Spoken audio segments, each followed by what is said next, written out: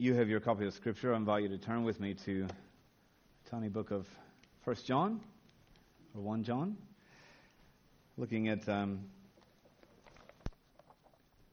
1 John chapter 2, verses 15 to 29.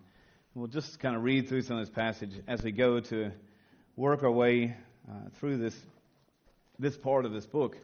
It's a great little book, and I want to challenge you, as I did last week, to read through this entire book. It's only 5 short chapters, and they are short chapters. It's only a few little pages in my Bible, but some important challenges for the early church from John, and some important challenges for us today.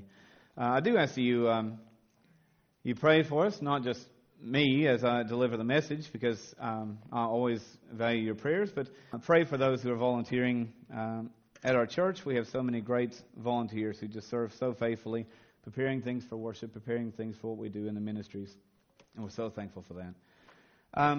Like I said, this is a tiny little book, 1 John. It was written as a letter from the Apostle John, and he wrote these 3 letters, 1st, 2nd, and 3rd John. Not very creative names for them, I guess, or 1 John, 2 John, and 3 John. But he wrote these letters to individuals in the early church in a time just after, really, Jesus had risen. This is probably written 90 to 95 A.D., and so just after Jesus was walking, and John himself was a friend of Jesus. He's known as the disciple whom Jesus loved, is how he referred to himself.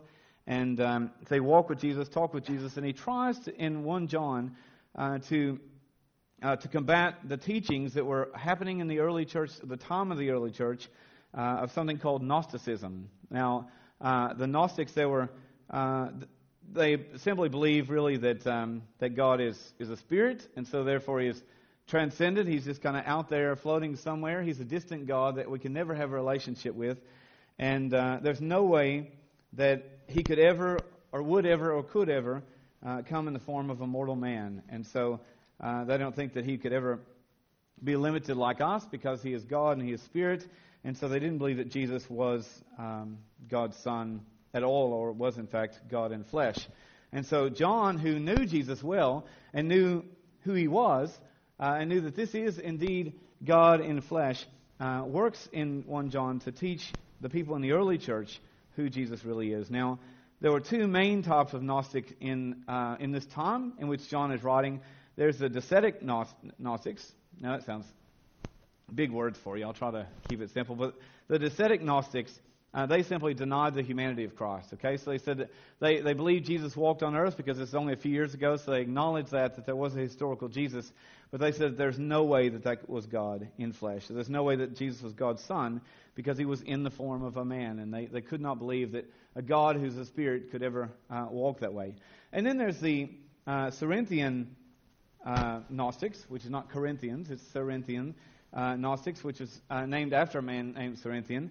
And they actually, which is more complicated, they believe that Jesus was a man until his baptism, and then there was God's Spirit took over Jesus until he was on the cross, and then the Spirit left him on the cross. Okay, so the Gnostics in this way believe he could have had God's Spirit from his baptism until the cross.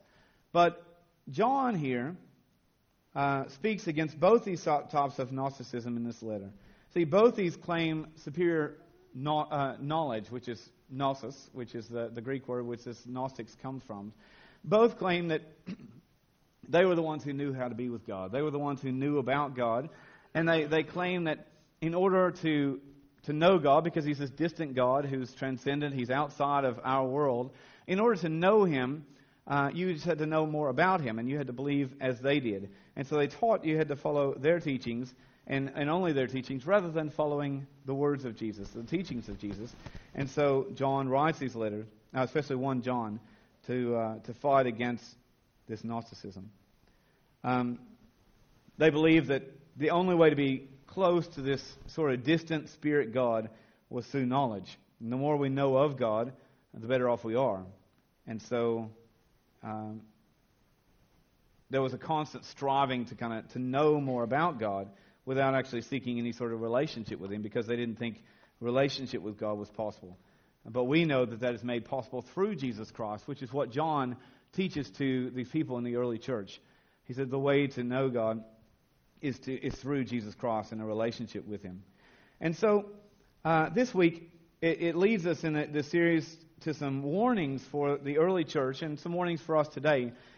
First, that there are lots of temptations and sins of the world which try to drag us away from God and God's ways. Second warning is that there are people who leave the faith, or maybe are never really a part of the faith, who will try to teach things to lead us away from God. And there are other teachings that try to lead us away from God. So there are sins and temptations, there are people, and there are teachings that try to lead us away from God. And so we just want to explore that a little together. So look with me in 1 John chapter 2, first of all, verses 15 to 17. 1 John chapter 2, verse 15 to 17. It says, "Do not love the world or anything in the world. If anyone loves the world, love for the Father is not in them. For everything in the world, the lust of the flesh, the lust of the eyes, and the pride of life, comes not from the Father, but from the world. The world and its desires pass away, but whoever does the will of God lives forever." Now stop there to say, that's some powerful statements, isn't it? That's some powerful things. Do not love the world or anything in the world. The first thing's a pretty powerful statement, isn't it? Do not love the world or anything in the world. If anyone loves the world, the love of the Father is not in them. Now, what is that talking about? Verse 15 here has the love for the world and love for God is presented in these verses as opposites. And anyone who just keeps on loving the world can't possibly be really loving God and experiencing God's love. The idea actually in the Greek, when it says anyone who has the love for the world, the Greek actually has a word in there which kind of means either stop doing it or don't get in the habit of doing it. So either stop loving the world or don't get in the habit of loving the world, because to love the world, to give all of yourself to the ways of the world, is completely opposite than giving your love and all of your life to the ways of God. This is not to say that we are not to love some things that God made. Now, many of you may remember the old hymn that says, "All things bright and beautiful, the Lord God made them all." Isn't that a beautiful hymn? Beautiful song that says, we love what God has made. God made things to be beautiful, and God made things to be enjoyed. Now, I have to say, we live in one of the most beautiful spots in the world. We do. We are so blessed. We've got the lakes here. We've got the ocean there. We've got the beaches. You've got some bushwalking opportunities. You've got kind of everything right at our grasp. And I know just yesterday we stopped over at Soldiers for just a moment, and we were actually just going to eat at the cafe. The cafe is closed, and then we look across and we saw some tails popping up out of the water. And we walked across and we saw these whales, both young and old, just kind of playing there in the water for a while. And now I've only lived here 18 months or so, but I've never got to see that. And it seems like as soon as I leave Soldiers, I see someone else, usually Norelle, has popped on a photo of whales that she's just seen. Or someone else pops on photos, just been at Soldiers today and seen some whales. We've never got to see that, but I thought how beautiful it was just to watch. Lindy actually said it's beautiful just to see nature do nature's thing. Like these whales are just kind of out there playing, and it was beautiful to see. I love nature. I love bushwalks. I love walks on the beach. I love being out on the kayak on the lake and just relax and just listen to just the water there, or just kind of enjoy the serenity. And there's nothing wrong with enjoying the things that God has made for us. In fact, He made them for our enjoyment. Genesis kind of says that He put all of these things under man's authority and put us overcharged these things and made them for our enjoyment and for our pleasure. And so we are meant to enjoy that sunset and enjoy the sunrise if you're an early riser. Some of you would never enjoy a sunrise, probably, but some of you really enjoy that kind of stuff. There's some beauty in nature. There's beauty in even technology. There's beautiful things in what God has created and what He has allowed man to create. The danger is when we start giving all of ourselves to the things of the world rather than the things of God. It's not saying we can't enjoy anything in life. Now, there are Christians, especially in church history, who have followed that. And they just think, you can't enjoy anything. And if you've been to some churches in the past, you may think they worship like that. And they might be singing all things bright and beautiful, but they're just singing it, all things bright and beautiful. And you think, there's nothing beautiful about that. There's nothing beautiful about the way you're singing. And some people look miserable when they're in church. I grew up in some churches, and you think, wow, yeah, let's really invite our friends to church because it's such a happy place to be. People just look miserable sitting in the pews or sitting in the seats. And you think, wow, what leads us to believe you can't enjoy life, you can't enjoy beautiful? No, God created it to be beautiful, He created it to be enjoyed, but He creates us to love Him, to have fellowship with Him. He desires a relationship with Him.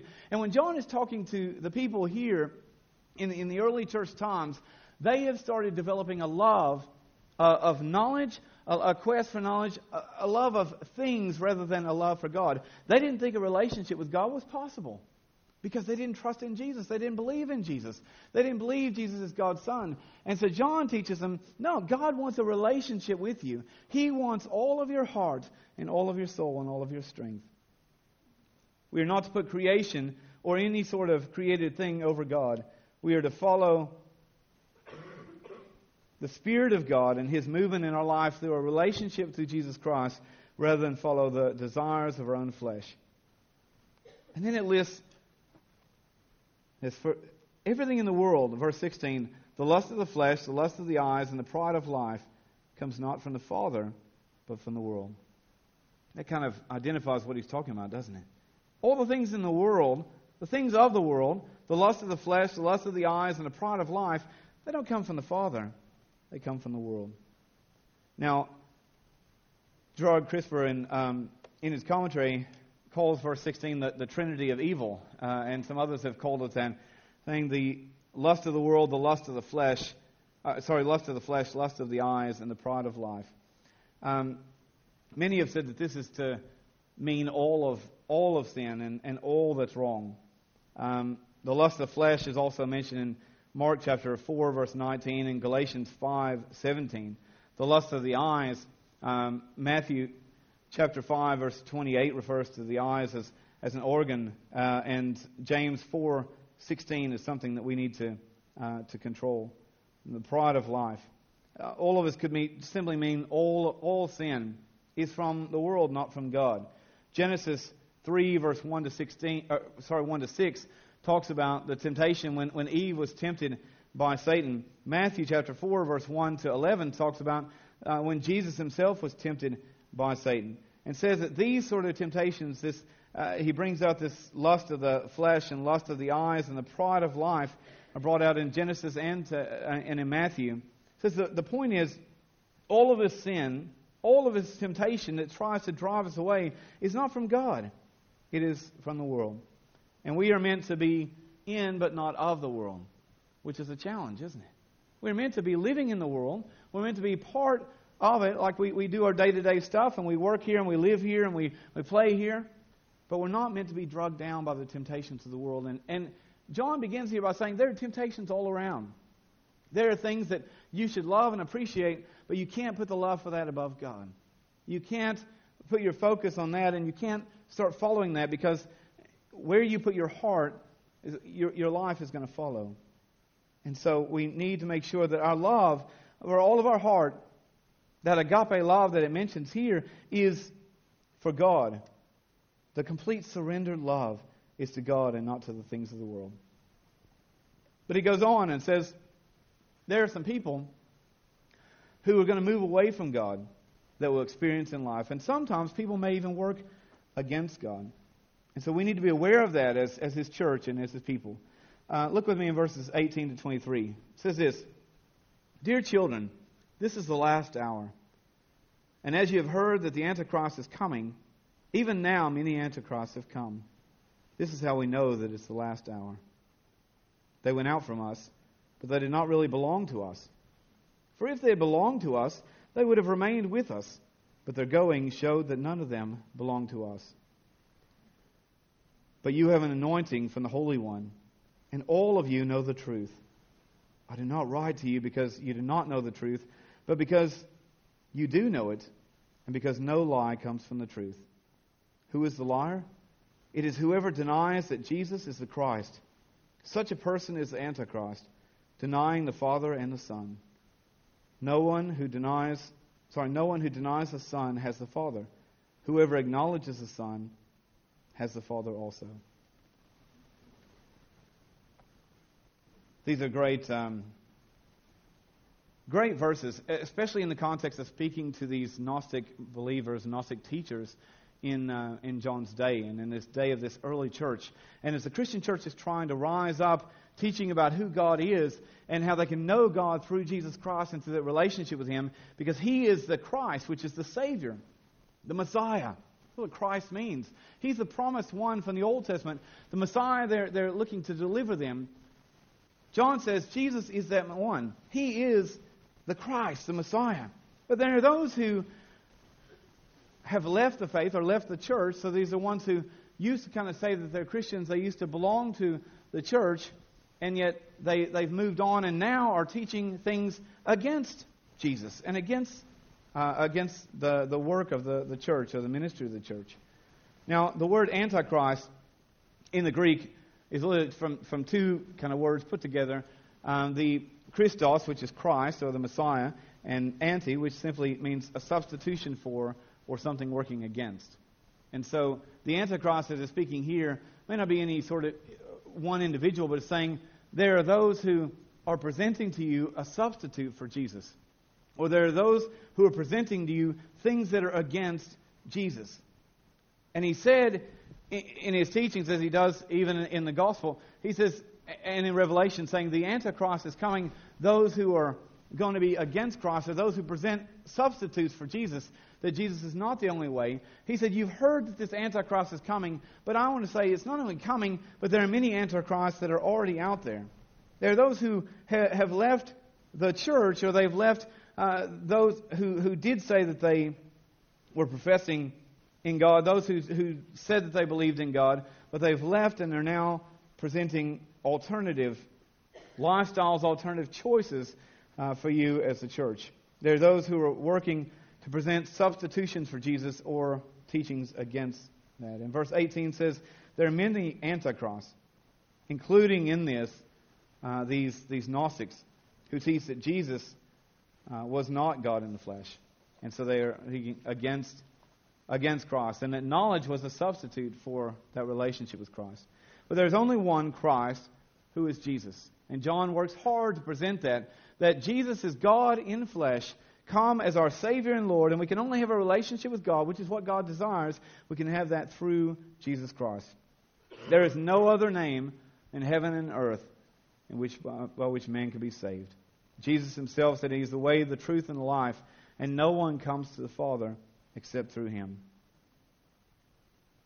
It says, others may leave the faith. In verse 19, it says, if they do, they were never really part of the faith to begin with.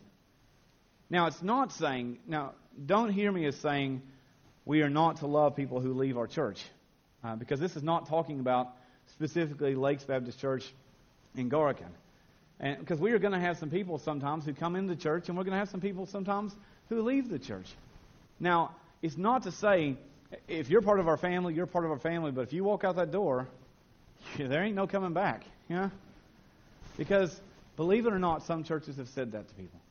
And some churches have loved and we embrace everyone who's part of the fellowship. And then as soon as they leave, you cross them off the list. They're not on the membership list anymore, so they're not on our list. They're no longer part of our family. And some people, now I'll just use this as an example, okay? This is a kind of hypothetical example. But some people may go as far as going, oh, look, they used to come here, but we don't associate with them anymore because they're over at Wyong, or they're over at wherever. They're at another church, or they're at Hope UC, or they're at the EV church. Now, we have to acknowledge that as the early church did, that all these different churches, Wyong and Hope You See and EV Church, they're all part of the same family. And in the time of this early church, when John's writing this letter, there was no First Baptist Church and Second Baptist Church. There wasn't a Corinth Baptist Church and Ephesus Baptist Church. There wasn't the Ephesus EV Church or whatever. There wasn't these sort of sections. The Christians were ministering from houses. And they were just different houses of believers who were meant to join together as one church, meant to support and to encourage each other in one church. So what he's saying here isn't, if they leave your church, watch out for them, because they weren't really part of your church anyway. They didn't really care about you guys. Now it's obvious because they're at some other church. Now, churches for years, I say that, and it sounds funny, but churches and pastors for years have used that to cause division between churches. And it's all about me and my church and this church. And the church was never meant to be that way in the Bible. And so we have to present as God's church the one family of believers. Okay, so that's what we're talking about here. But he's saying those who are leaving out there and they're leaving the faith and they're saying, hold on, that thing about Jesus that the church is teaching, that's not really true. There are other ways to heaven. In fact, some teach that all religions go to heaven. All religions are ultimately the same thing. All ways kind of lead to salvation, lead to eternity with God. We're all okay.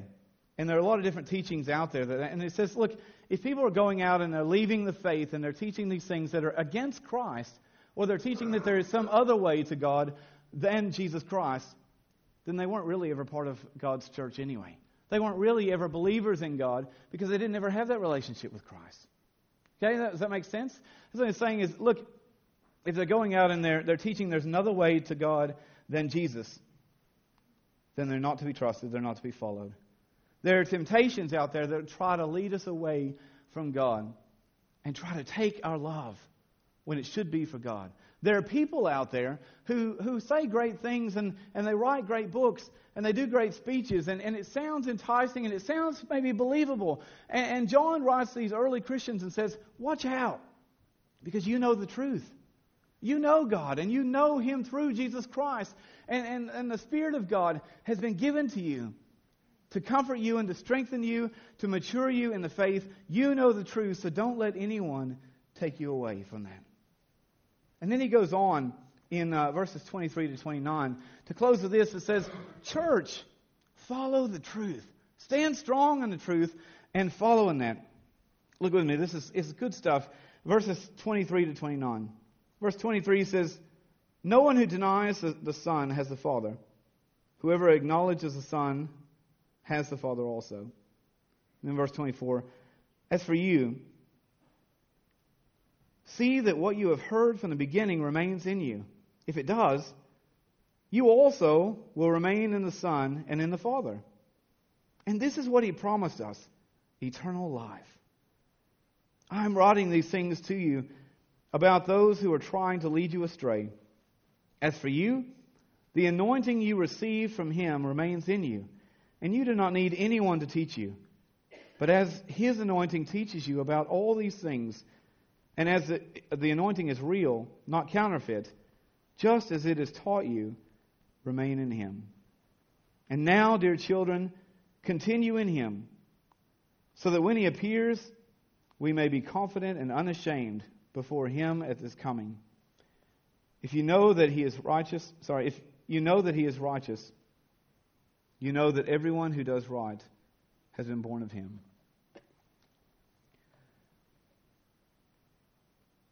He says here, God Himself is truth. And anything that's from Him is perfectly true. And we can trust. And then he goes on and says, the Holy Spirit of God lives in you. Those who have given your life to Christ, those who have decided to follow Jesus, those who have put your trust in Him as the Savior, as the Christ, as the Messiah, those who have a relationship with God through Jesus Christ, the Holy Spirit lives in your heart. And He guides you to what is real and what is true. And he encourages people in verse 27 especially to say, trust what the Holy Spirit reveals to you. Trust God's working in your heart and in your life. And he speaks here against the need to learn or the need to be taught by others. The Gnostics, in their teaching, it was a constant quest for knowledge. And it was the idea that, look, you could never know as much about God as somebody else, and so you need to learn from them, and you need to be trained by them, and you always kind of need to be underneath someone learning. There are other religions who teach that still today. There are parts of Islam and there are parts of Catholicism that have the principle that you must follow the teachings of the religious leaders, even over the teachings of Scripture. And that there are religious leaders who set the tone for how you are to live and how you are to interpret the Scriptures. But the Bible doesn't say that. The Bible actually encourages us to go to the Scriptures and to allow the Spirit of God to interpret them for us, to allow the Spirit of God to teach us and to guide our hearts, and He will. I know we saw the international director of the Gideons a few years ago. And one of the things he said, which I know I've said here before, but it just always sticks with me.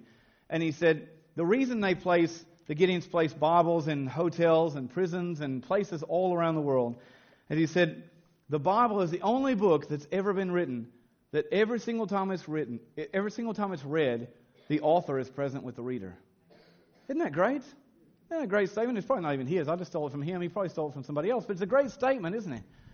The Bible is the only book that's ever been written that every time it's read, the author is right there with the reader. Now, I don't know about you, but I've taken some classes where we're studying the book that the professor has written. Now, he knows that book pretty well because he's the one that wrote it.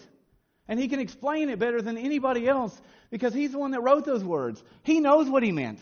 And if you've ever taken different English classes or English composition, whatever, a lot of times they're trying to pick apart writings from a couple hundred years ago, and they'll go, oh yeah, but what she said is this, but what she really meant is this. And it's open to that professor's interpretation. But when we read the Bible, God Himself who wrote the Bible, God Himself, that's His words, He is right there with us in His Holy Spirit to guide us and to lead us. And so He speaks here against following the teachings of others and says, look, don't just take my word for it. As I would say as a pastor, don't just take my word for what is said, but go home and read it and study and question things. And let's learn together as God through His Holy Spirit leads us. He says, look, you know the truth because the truth is in your heart. The Holy Spirit is there to guide you. You don't need people to kind of say, oh, well, the Bible says this, but what it really means by that in today's society or today's culture is something completely different to what it actually says. You don't need different cultural teachings on it. You don't need different contextual teachings on it because the Holy Spirit itself guides us in that. And so John says to his readers, stick with the truth. Don't follow the false teachers. Don't follow these antichrists. Don't follow any who have moved away or maybe were never really part of God's church. But stand strong with God's word and follow strongly in God's ways. John here warns this early church and says, look, there are many temptations around that are going to try to lead you away from God's ways. Stick with your first love. Follow God and keep that first love with Him. Don't allow your heart, don't allow your life to be pulled away in any of these other ways or temptations. Because he says these temptations only satisfy for the moment, but God offers eternal life, eternal peace, eternal joy, eternal fellowship with God through Christ. There are people and there are teachings that would the philosophies and beliefs that try to lead us away from God that says, well, Jesus isn't the only way to salvation. Or maybe Jesus isn't really God. He was just a man that was a great teacher. Other religions like Buddhism and Islam believe that Jesus was a man and He was a great teacher. They think He's one of the greatest ethical teachers of all times. But we know that Jesus is more than that Jesus is the Christ, the Messiah, Son of God, God in flesh, who paid the price for all of our sins, and any who trust in Him can have life. And we must work hard as a church. We must be intentional about trusting and following the truth. Otherwise, if we're not careful, even as a church, even as believers in God, we can just kind of sway back and forth with whatever teachings blow through the wind. Now, many of you see, I know you've seen a branch kind of blowing in the wind that kind of goes back and forth. And some of you may have seen video of some of these recent hurricanes and stuff in America. And you see these violent, strong winds that just come, and what was once a tree is just gone. It just goes. But some of my friends have been showing kind of updates, like I'm still here an hour later or whatever, and they're kind of giving regular updates on the different damage. And they'll show outside, and the wind is just, first of all, because it's kind of blowing the branches, and then it's whipping these branches, and then all of a sudden the branch isn't there anymore, and it's gone. Well, John writes sort of this message to this early church to say, look, you have to watch that you are standing so strong and that you are so firmly planted that you are secured, so that as the wind starts to blow, our teachings don't change, and our beliefs don't change. It doesn't change who we are. It doesn't change what we look like. Because even the smallest sort of winds can start blowing the flowers off the trees, and can then start blowing the leaves off the trees, and then can start blowing smaller branches off the trees. And then before we realize it, not only is it the tree changed, before we realize that the tree isn't there anymore, and isn't making any difference in the society, isn't looking beautiful anymore, isn't attracting other people to Christ, isn't showing His love and grace. We have to be careful as a church that we don't just be changed by the teachings of the world, by the temptations that are around us, by the teachings of individuals, or by people who are working against Christ, or saying that there are other ways to God rather than follow Jesus. We have to stand strong on the Word of God. We have to be a people who are going to trust in His ways, trust in the Spirit which is in us to guide us and to comfort us and to lead us. And we make sure that the ministries and the programs that we do as a church, as His church in general, not just Lakes Baptist, but as His church, we make sure we are standing strong in the Word of God, and that we're being faithful to follow in Him. Because there are many temptations out there. There are many things and people trying to lead us away from Him. Now, that doesn't just sound like it was just early church times. It sounds like it's today, doesn't it? Oh, we face many of the same things. It's why, the Word of God is not just a static book. It wasn't just a historical book written by men years ago. This is the living Word of God, written by God Himself, and living and active. The Bible says it's sharper than any two-edged sword. Living and active, it applies to our lives today. God knows us. He created us. God knows His Word. He created it. And He created it for a reason, for the Holy Spirit to guide us, to teach us, and to live strong as one church, to keep united with Him in His love, the love of God and the love of His Son, Jesus. The Holy Spirit unites us in that and wants to keep us strong in that, so that we are leading other people to Christ, so that we are showing Christ as the way and the truth and the life, that no one can come to the Father by Him, so that by our lives we are showing God's grace and God's mercy.